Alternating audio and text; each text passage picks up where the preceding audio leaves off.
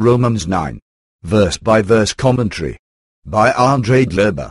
Introduction. The entire Bible is God's word to us for us to respond to God's plan, our choice.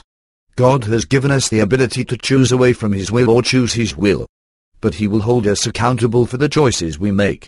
Romans 1 and 2 sets up the rest of Romans.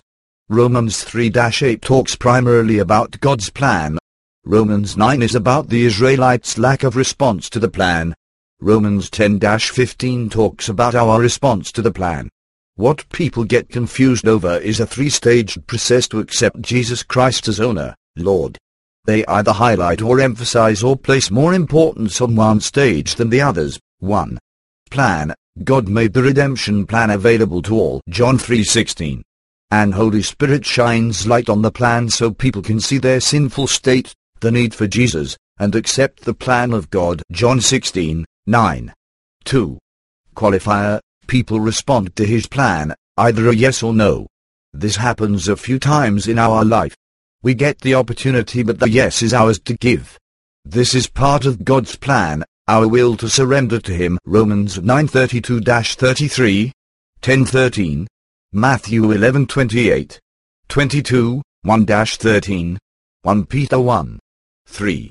Executed. When they accept the plan by faith, then God executes it by sealing us with Holy Spirit. Ephesians 1:13. And we do the works that God originally assigned Adam to do as we surrender to Him. Romans 8, 1-28. That we walk in good works. Ephesians 2, 8-10. Here is one of many verses talking about the first three stages to salvation. Romans 1:16. Paul says, "For I am not ashamed of the gospel of Christ, for it is the power of God." Stage 1. Plan unto salvation. Stage 3. Executed to everyone who believes. Stage 2. Qualifier. When a person does the qualifier, Ephesians 1:12, then they are considered the elect of God, that is a Christian, child of God, predestined by God. Ephesians 1:5. Matthew 22:13. If they don't believe, He hands them over. Romans 1:21-24. Romans 8 talks about choosing to walk in the Spirit, who do not walk according to the flesh, but according to the Spirit. Romans 8:1. And what this looks like, brethren, we are debtors not to the flesh, to live according to the flesh. For if you live according to the flesh you will die. But if by the Spirit you put to death the deeds of the body, you will live. Romans 8:12-13. It is a choice to walk in the Spirit. God helps us through Holy Spirit, who also helps us in our prayer. V26. Paul then steps back to talk about how much God loves us and He provided a plan for us to be transformed into the image of His Son. Verse 29-39. Romans 9:1. I tell the truth in Christ, I am not lying, my conscience also bearing me witness in the Holy Spirit. 2. That I have great sorrow and continual grief in my heart. 3. For I could wish that I myself were accursed from Christ for my brethren, my countrymen according to the flesh. 4. Who are Israelites, to whom pertain the adoption, the glory, the covenants, the giving of the law, the service of God, and the promises. 5. Of whom are the fathers, and from whom, according to the flesh, Christ came, who is over all, the eternally blessed God. Amen. Romans 9:1-5. Paul is saddened for his kinsmen, the Israelites. Why? For God revealed Himself through them with law, adoption, promises, service, and they, a large majority, haven't recognized the seed, the Messiah. So Paul goes on to explain the seed and how the seed came through Israel. The Israelites reject the Messiah because they are saying God made us like this.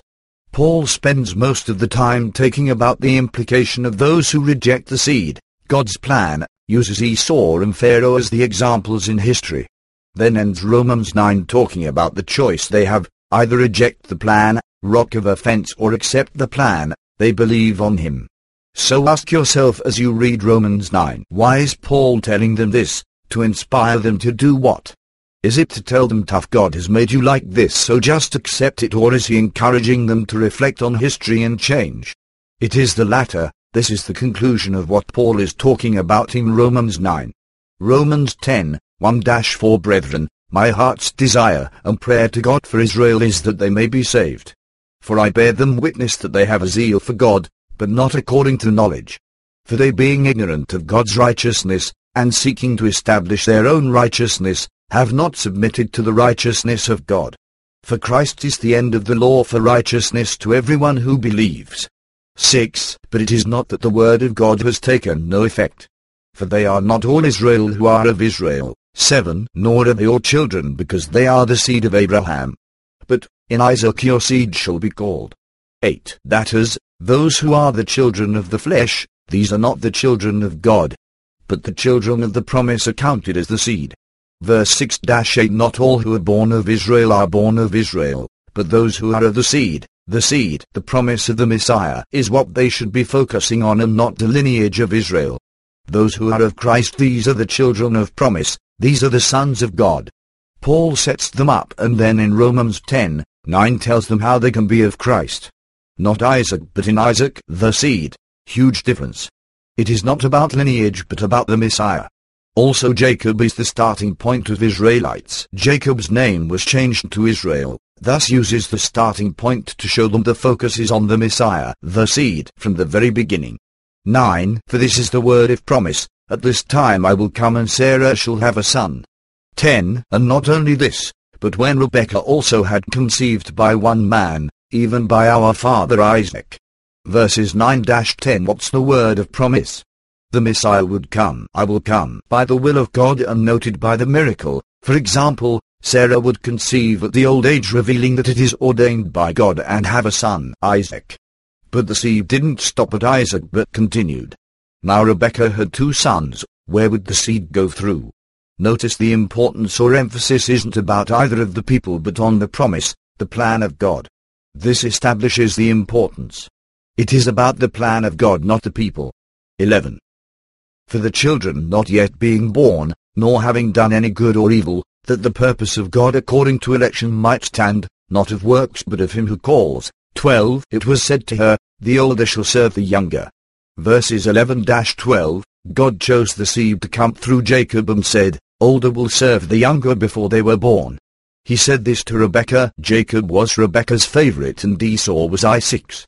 God has no favorites, but he chose Isaac to carry the seed. Later Jacob tricked his father Isaac and received the blessing, and Isaac unknowingly repeated the same thing the Lord had said before he was born. Genesis 27:29. God set the course of the seed, but Esau didn't honor it, and actually rebelled against it. He didn't want to serve but wanted to lead, and ended up wanting to kill Jacob so that those blessings given weren't going to happen. He didn't agree with God's plan and never served Jacob, neither did most of his descendants. Paul is comparing the Israelites to Esau, who didn't recognize nor honor the plan of God. They are focusing on the flesh, the lineage, and missing the point of the Messiah being the focus. 13. As it is written, Jacob I have loved, but Esau I have hated. Verse 13. God loved Jacob but Esau he hated. Just because he felt like it? No, because Esau rejected his plan by not serving Jacob. He not only didn't hear his mother, but became bitter towards Jacob and sold his own birthright for food. Heb. 12:16. Later didn't obey his father, but actually dishonored him. Esau saw that the daughters of Canaan did not please his father Isaac. So Esau went to Ishmael and took Mahalath, the daughter of Ishmael, Abraham's son, the sister of Nebajoth, to be his wife in addition to the wives he had. Genesis 28:8-9. Some may ask, did God know that Esau would do this? Whether he knew about it before or not, who knows? There are times in the scripture where God seems like he didn't know the outcome. Maybe he chose not to know the future of an individual. For example, he regretted making Saul king. 1 Sam 15:11-35, and for delivering them like the Israelites from Egypt and then wanting to kill them. Ex. 32:10. The point is, whether he knows or chooses not to know is not for us to know. We are to respond to his plan. Jacob I have loved but Esau I have hated wasn't written before Esau was born, neither was this in reference to Esau only. Those who received Paul's letter would have known this because they studied the scriptures. In the modern church most people have forgotten Paul's statement to Timothy 3:16, and only focus on the New Testament scriptures, thus much error in doctrine has crept in. This was written 1,000+ years after Esau was born. It was in reference to not only Esau but all his descendants who were like Esau and rejected the plan of God. Malachi 1, 2-3. Paul is comparing these Israelites who are not surrendering to the Messiah, Romans 10, 3-4, to Esau. Malachi 1, 1-4. The burden of the word of the Lord to Israel by Malachi. I have loved you, says the Lord. Yet you say, in what way have you loved us? Was not Esau Jacob's brother? Says the Lord. Yet Jacob I have loved. But Esau I have hated, and laid waste his mountains and his heritage for the jackals of the wilderness. For even though Edom has said, we have been impoverished, but we will return and build the desolate places, thus says the Lord of hosts, they may build, but I will throw down. They shall be called the territory of wickedness, and the people against whom the Lord will have indignation forever. 14. What shall we say then? Is there unrighteousness with God? Certainly not. Verse 14. What shall we say then? Is there unrighteousness with God? Meaning, is God unfair? Certainly not. God chose the plan. We are not to choose our own plan or to try another way like follow the laws to get righteousness, Romans 10, 3-4, or lineage, Romans 9, 5-6. We are to submit to his plan/his way that he established in and through the Messiah. They probably came across this scripture Deut. 18:19. I will raise up for them a prophet like you from among their brethren, and will put my words in his mouth, and he shall speak to them all that I command him. 19. And it shall be that whoever will not hear my words, which he speaks in my name, I will require it of him. 15. For he says to Moses, I will have mercy on them ever I will have mercy, and I will have compassion on them ever I will have compassion. Verse 15. First you need to understand that mercy and compassion are both very good. Mercy is not giving the punishment they deserve, and compassion is helping them out in a situation they are in. Did God show mercy or compassion on Esau? In the beginning both. He still blessed Esau because Esau had enough. Genesis 33, 9. Matthew 5:45. And he also gave his descendants Mount Seir as an inheritance and told Israel not to try take it. Deut. 2, 5. Then after lots of long suffering with their rejection of his mercy and compassion, his plan revealed in the Messiah, he became angry with them. What is interesting with this statement is that God said this to Moses after God was going to show Moses his manifested presence, his glory. Ex. 33, 18-19. When Moses sees his glory, he will know his character and then understand his plan. God is very merciful and compassionate. God is good. 16. So then it is not of him who wills, nor of him who runs, but of God who shows mercy. Verse 16. It is God who shows mercy. It is he who we are to seek mercy from. Having our own self-mercy doesn't mean anything. Thus it is not our will or our effort, but it is his mercy, his plan, which should be our focus. Just like Jesus said, seek first the kingdom of God and his righteousness, and all these things will be added to you. Matthew 6:33. Paul explains that Israelites, not all, are doing their own thing and not submitting to the plan. In Romans 10, 1-4, Brethren, my heart's desire and prayer to God for Israel is that they may be saved. 2. For I bear them witness that they have a zeal for God, but not according to knowledge. 3. For they being ignorant of God's righteousness, and seeking to establish their own righteousness, have not submitted to the righteousness of God. 4. For Christ is the end of the law for righteousness to everyone who believes. Believing is a conscious choice we make. God has established this from the Garden of Eden. And even after, when he told Cain to rule over sin, Genesis 4:7. God wasn't joking, or being sarcastic. God says what he means because it was possible. Deut. 30:19. I call heaven and earth as witnesses today against you, that I have set before you life and death, blessing and cursing. Therefore choose life, that both you and your descendants may live. Did God mean this? Yes. However, every man's desire has been self-serving, not God-serving. Romans 3. So God provided the plan. Esau didn't respond correctly to God's plan but tried his own way and put in his own effort in. This was useless. Remember, Esau used his own will and his own effort and didn't submit to God's plan. In Heb 12:14-17, pursue peace with all people, and holiness. See, the effort and the will is on God's plan, not ours, without which no one will see the Lord, looking carefully lest anyone fall short of the grace of God, lest any root of bitterness springing up cause trouble, and by this many become defiled. Lest there be any fornicator or profane person like Esau, who for one morsel of food sold his birthright. For you know that afterward, when he wanted to inherit the blessing, he was rejected, for he found no place for repentance, though he sought it diligently with tears.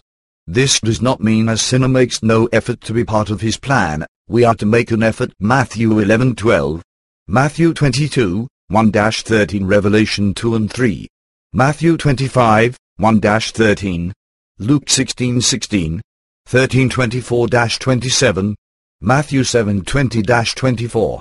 Matthew 11:12 Jesus says, "And from the days of John the Baptist until now the kingdom of heaven suffers violence, and the violent take it by force." He is saying that apart from God's plan we are wasting our effort and desires. It is useless. Acts 17:30 echoes this. Truly, these times of ignorance God overlooked, but now commands all men everywhere to repent. A side note, believing is our choice to accept his plan or not. When the Pharisees asked Jesus, "What shall we do, that we may work the works of God?" 29, Jesus answered and said to them, "This is the work of God, that you believe in him whom he sent." John 6:28-29. If you don't, the wrath of God abides on you. John 3:36. 17, For the scripture says to the Pharaoh, "For this very purpose I have raised you up, that I may show my power in you, and that my name may be declared in all the earth." Verse 17, For this very purpose he raised Pharaoh up. What purpose? That God reveal his plan to the people, that is, declare his name in all the earth. What did he do to reveal his plan? He raised Pharaoh up. Now the questions are -1. Was he raised up from birth for this purpose, meaning God planned his destruction before he was born? If this is the case, God made Pharaoh to destroy him, which implies no will by Pharaoh to choose. Or 2, God raised him up to a position of power. If this is the case, he places in authority whom he chooses. Through scripture God has done this, but not everyone in authority is of God. Or 3, Pharaoh was prideful already and raised him up every time he buckled under the pressure of the plagues/signs. If this is the case, God had enough of Pharaoh, and instead of destroying him, he chose to use him. So let's first establish which of the 3 it is. Looking at the Greek word raised in OT through the Septuagint and the NT, it never refers to before birth or raised from birth. 10% of the time referred to as raised to power/authority. Most of the time, 90%, it is referred to as raised from a position of rest or death or collapse. For example, 1 Corinthians 6:14, Job 5:11, Daniel 12:2. So from the word raised, the answer is number 3, Pharaoh raised from a position of collapse/hardened him. So now let's look at the context. Who made this statement and when? This statement was made by Moses in the middle of the plagues, not before. Ex. 9:16. But the tense is past tense. Have raised. So when did God raise him up/hardened him? The day before. Ex. 9:12. After the 6th plague. It was in reference to that specific hardening. However, God hardened Pharaoh before this. So when was the first time? At the start of the plagues. Ex. 7. Recall God told Moses he was going to harden him, not that he has but that he will, and the Lord said to Moses, "When you go back to Egypt, see that you do all those wonders before Pharaoh which I have put in your hand. But I will harden his heart, so that he will not let the people go." Ex. 4:21. Notice, the future tense, I will harden, not that he has hardened but that he will. Hardened and raised is the same thing per Romans 9:17-18.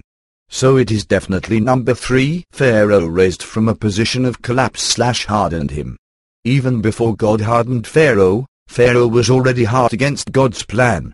We know from scripture that Israel crying out to God because Pharaoh was suppressing them. Ex. 2:23-24. God had enough of the bully Pharaoh but needed to work his power through a man, Moses.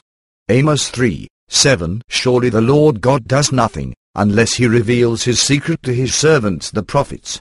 God could have wiped him out but decided to use him to glorify his name. God knew that when the pressure was on, Pharaoh would buckle, so he hardened him so that he stood strong against the pressure.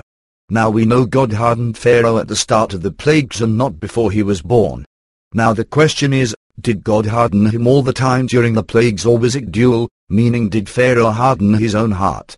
It was dual. Pharaoh already dealt wickedly with Israel before, and 2 times the scripture says that Pharaoh himself hardened his own heart, not God. Ex. 8:15 and 9:34, and 6 times God propped him up / hardened him. Even the Philistines many years later knew that the hardness was a result of their own doing, not God's. Why then do you harden your hearts as the Egyptians and Pharaoh hardened their hearts? When he did mighty things among them, did they not let the people go, that they might depart? 1 Sam 6:6. God shows mercy to all, but there is a point where God gives them over to their uncleanness so that they repent, and when they don't, then there is a tipping point, destruction point. He is slow to anger and great in mercy, but those who continually reject his plan, his wrath abides on them. John 3:36. Romans 1:21-26 sets Romans up, because, although they knew God, they did not glorify him as God, nor were thankful, but became futile in their thoughts, and their foolish hearts were darkened. 22. Professing to be wise, they became fools. 23. And changed the glory of the incorruptible God into an image made like corruptible man and birds and 4-footed animals and creeping things. 24. Therefore God also gave them up to uncleanness. Notice he didn't give them up before but after they made the choices to rebel, in the lusts of their hearts, to dishonor their bodies among themselves. 25. Who exchanged the truth of God for the lie, and worshipped and served the creature rather than the Creator, who is blessed forever. Amen. 26. For this reason God gave them up to vile passions. For even their women exchanged the natural use for what is against nature. Paul is drawing the comparison of Israel to Pharaoh, like a slap in the face to the Israelites. They are rejecting the plan of God, the Messiah, and they too will reap the consequences. Romans 9:33, as it is written, Behold, I lay in Zion a stumbling stone and rock of offense, and whoever believes on him will not be put to shame. 18. Therefore he has mercy on whom he wills, and whom he wills he hardens. Verse 18. He hardens and has mercy not based on how he feels like it or before they are born, but it is based on what Paul was saying prior. Therefore is very specific to the very purpose, meaning God hardens and has mercy based on how people respond to his plan. Romans 1:21-24, 10:2-4. Like he was saying Esau, who rejected serving Jacob, God ended up hating, and Pharaoh, who rejected Israel, and then God used by hardening him to declare his name. He could have given many examples, but chose what Israel abhors, Pharaoh and Esau, and saying they too are like them if they don't submit to God's plan. 19. You will say to me then, why does he still find fault? For who has resisted his will? Verse 19. Why does he find fault when he hardens and has mercy on who he desires? That's what you will say, not what Paul will say, but you will say. Why? Because it is the wrong question. The real question is, why aren't they responding to his plan, not why are they ending up like this? They are looking at the symptoms and not the cause. The reality is people can resist the will of God. This is not what Paul is saying, but what they will say to him. Paul is saying they are resisting God's will, trying to absolve their responsibility.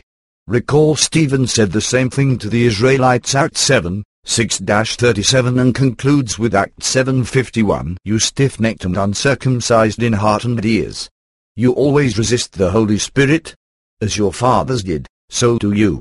By the way, throughout Scripture people have resisted God, started with Adam. Due to time, here are 3 examples. Asaph said they limited God's work in their life because of their choice not to submit to God. Yes, again and again they tempted God, and limited the Holy One of Israel. Psalms 78:41.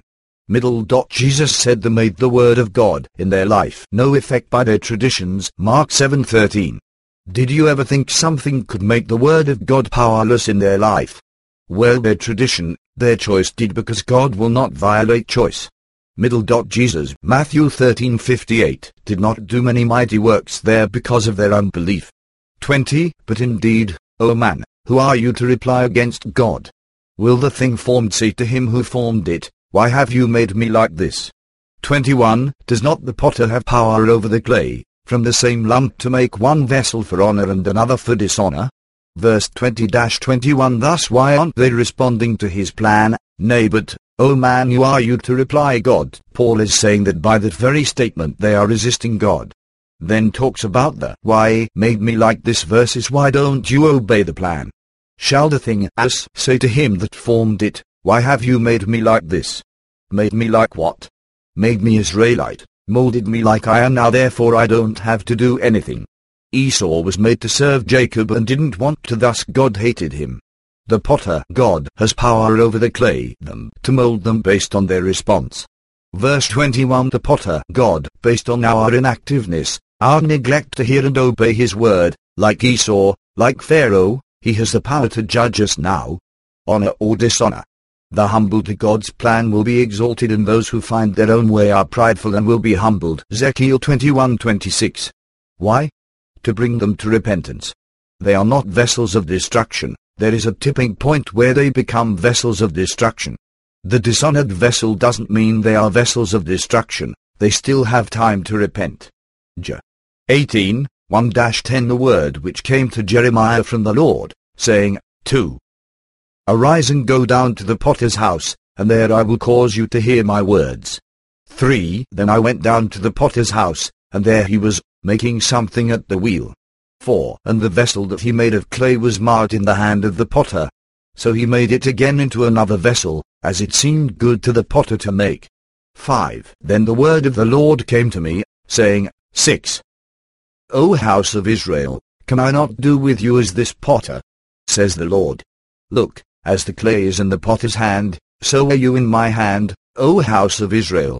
7. The instant I speak concerning a nation and concerning a kingdom, to pluck up, to pull down, and to destroy it. 8. If that nation against whom I have spoken turns from its evil, I will relent of the disaster that I thought to bring upon it.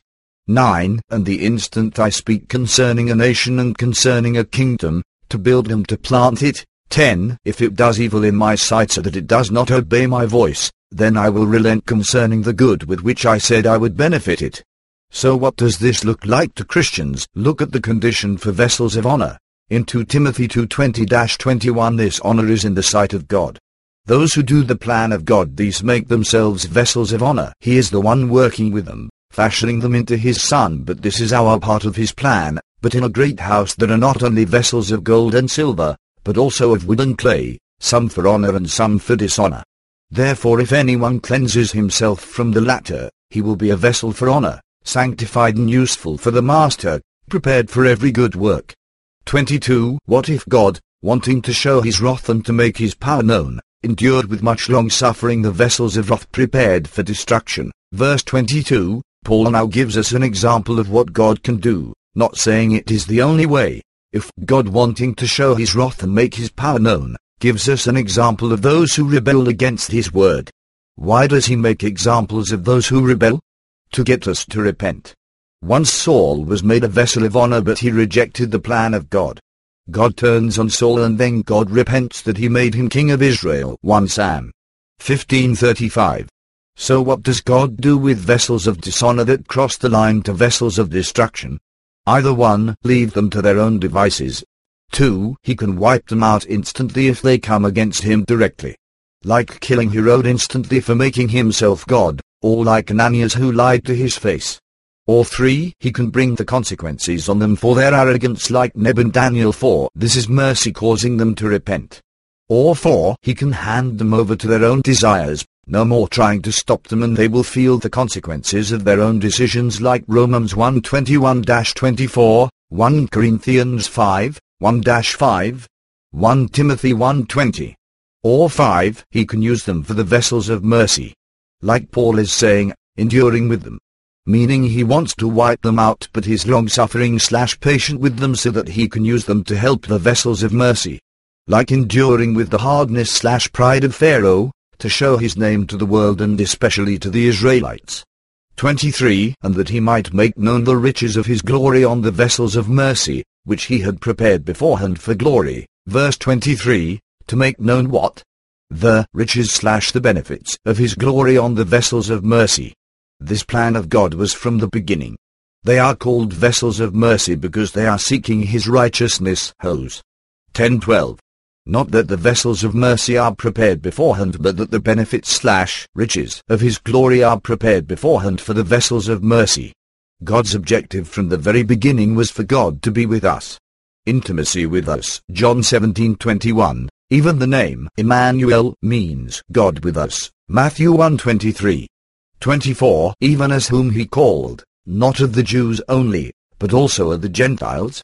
25. As he says also in Hosea, I will call them my people, who were not my people, and her beloved, who was not beloved. 26.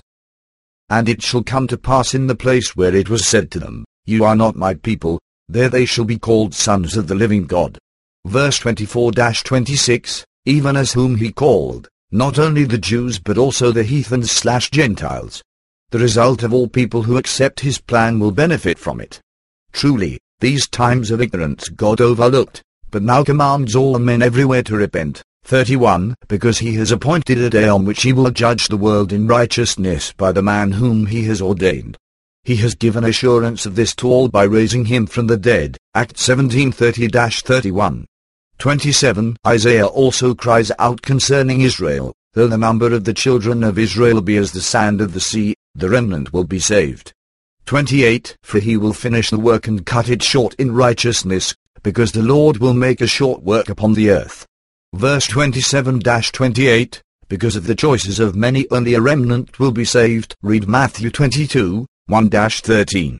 It is not God's will that a remnant be saved, but it is a result of man's will. Many of those who should know better, the Israelites through which the plan of God was revealed, have rejected the plan. These are the vessels of destruction. The plan of God is this: those who accept the Messiah as their Lord will receive his glory, his presence. Those who don't, the wrath of God abides on them. Romans 9:33, John 3:36. Why is God so merciful? God desires all men to be saved and to come to the knowledge of the truth. 1 Timothy 2:4. The Lord is not slack concerning his promise, as some count slackness, but his long-suffering toward us, not willing that any should perish but that all should come to repentance. 2 Peter 3:9. 29. And as Isaiah said before, unless the Lord of Sabaoth had left us a seed, we would have become like Sodom, and we would have been made like Gomorrah. Verse 29, God left us the seed, the plan, the Messiah, so that we don't come like Sodom, and doesn't want to destroy us like Gomorrah, and giving all the opportunity to respond to his plan. But how can they respond if they haven't heard? Romans 10:14. Thus the plea of Paul for laborers. 30. What shall we say then? That Gentiles, who did not pursue righteousness, have attained to righteousness, even the righteousness of faith. 31. But Israel, pursuing the law of righteousness, has not attained to the law of righteousness. 32. Why? Because they did not seek it by faith, but as it were, by the works of the law. For they stumbled at that stumbling stone. 33. As it is written, Behold, I lay in Zion a stumbling stone and rock of offense, and whoever believes on him will not be put to shame. Verse 30-33. How do we access the plan of God? Through law? Or through faith? Through faith, like Father Abraham. Galatians 3. The law is good and they are unable to attain it. It shows them their weakness and the need to surrender/have faith in the seed. The seed fulfilled the law and was made the sacrifice for those who surrender/give themselves to him.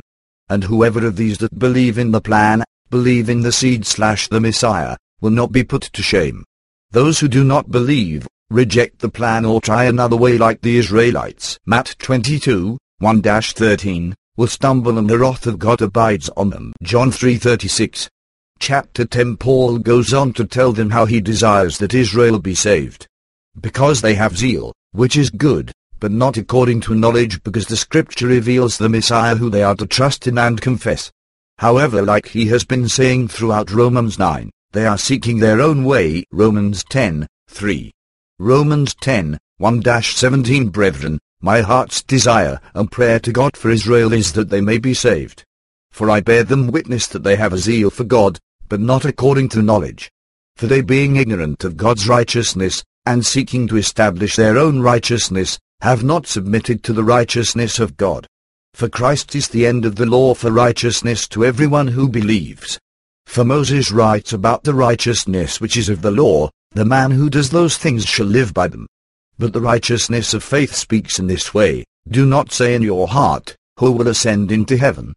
That is, to bring Christ down from above, or, who will descend into the abyss? That is, to bring Christ up from the dead. But what does it say? The word is near you, in your mouth and in your heart, that is, the word of faith which we preach, that if you confess with your mouth the Lord Jesus and believe in your heart that God has raised him from the dead, you will be saved. For with the heart one believes unto righteousness, and with the mouth confession is made unto salvation. For the Scripture says, whoever believes on him will not be put to shame.